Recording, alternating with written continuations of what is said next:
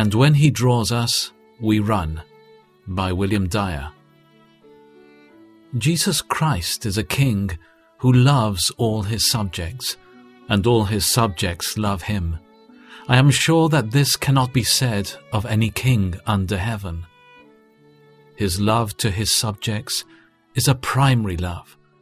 Says the apostle, we love him, and why? Because he first loved us. 1 John 4:19. If he had not first fired our hearts with the flames of his love, we would never have bestowed one spark of spiritual love upon Christ. He must draw us before we can run after him. And therefore, says the Church, draw me, and we will run after you. Song of Songs 1:4. Sirs, we cannot run after Jesus without him first drawing us, and when he draws us, we run. O sirs, earthly kings and princes do not know all their subjects, nay, they know very few. Alas, they do not know a quarter of them. They are not acquainted with all the wrongs and needs and miseries that their poor subjects lie under.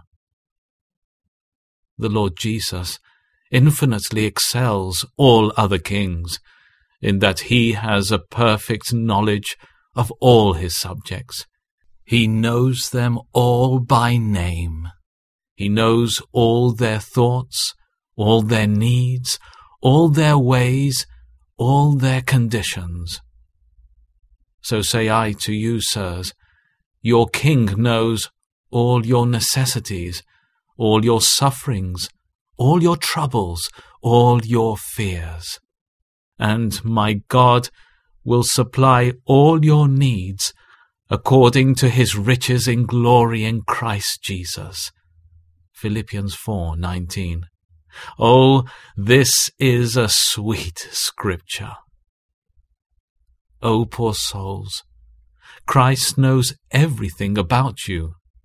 This is our great happiness, that we have a King who knows us so well. Oh, here is the excellency of our King.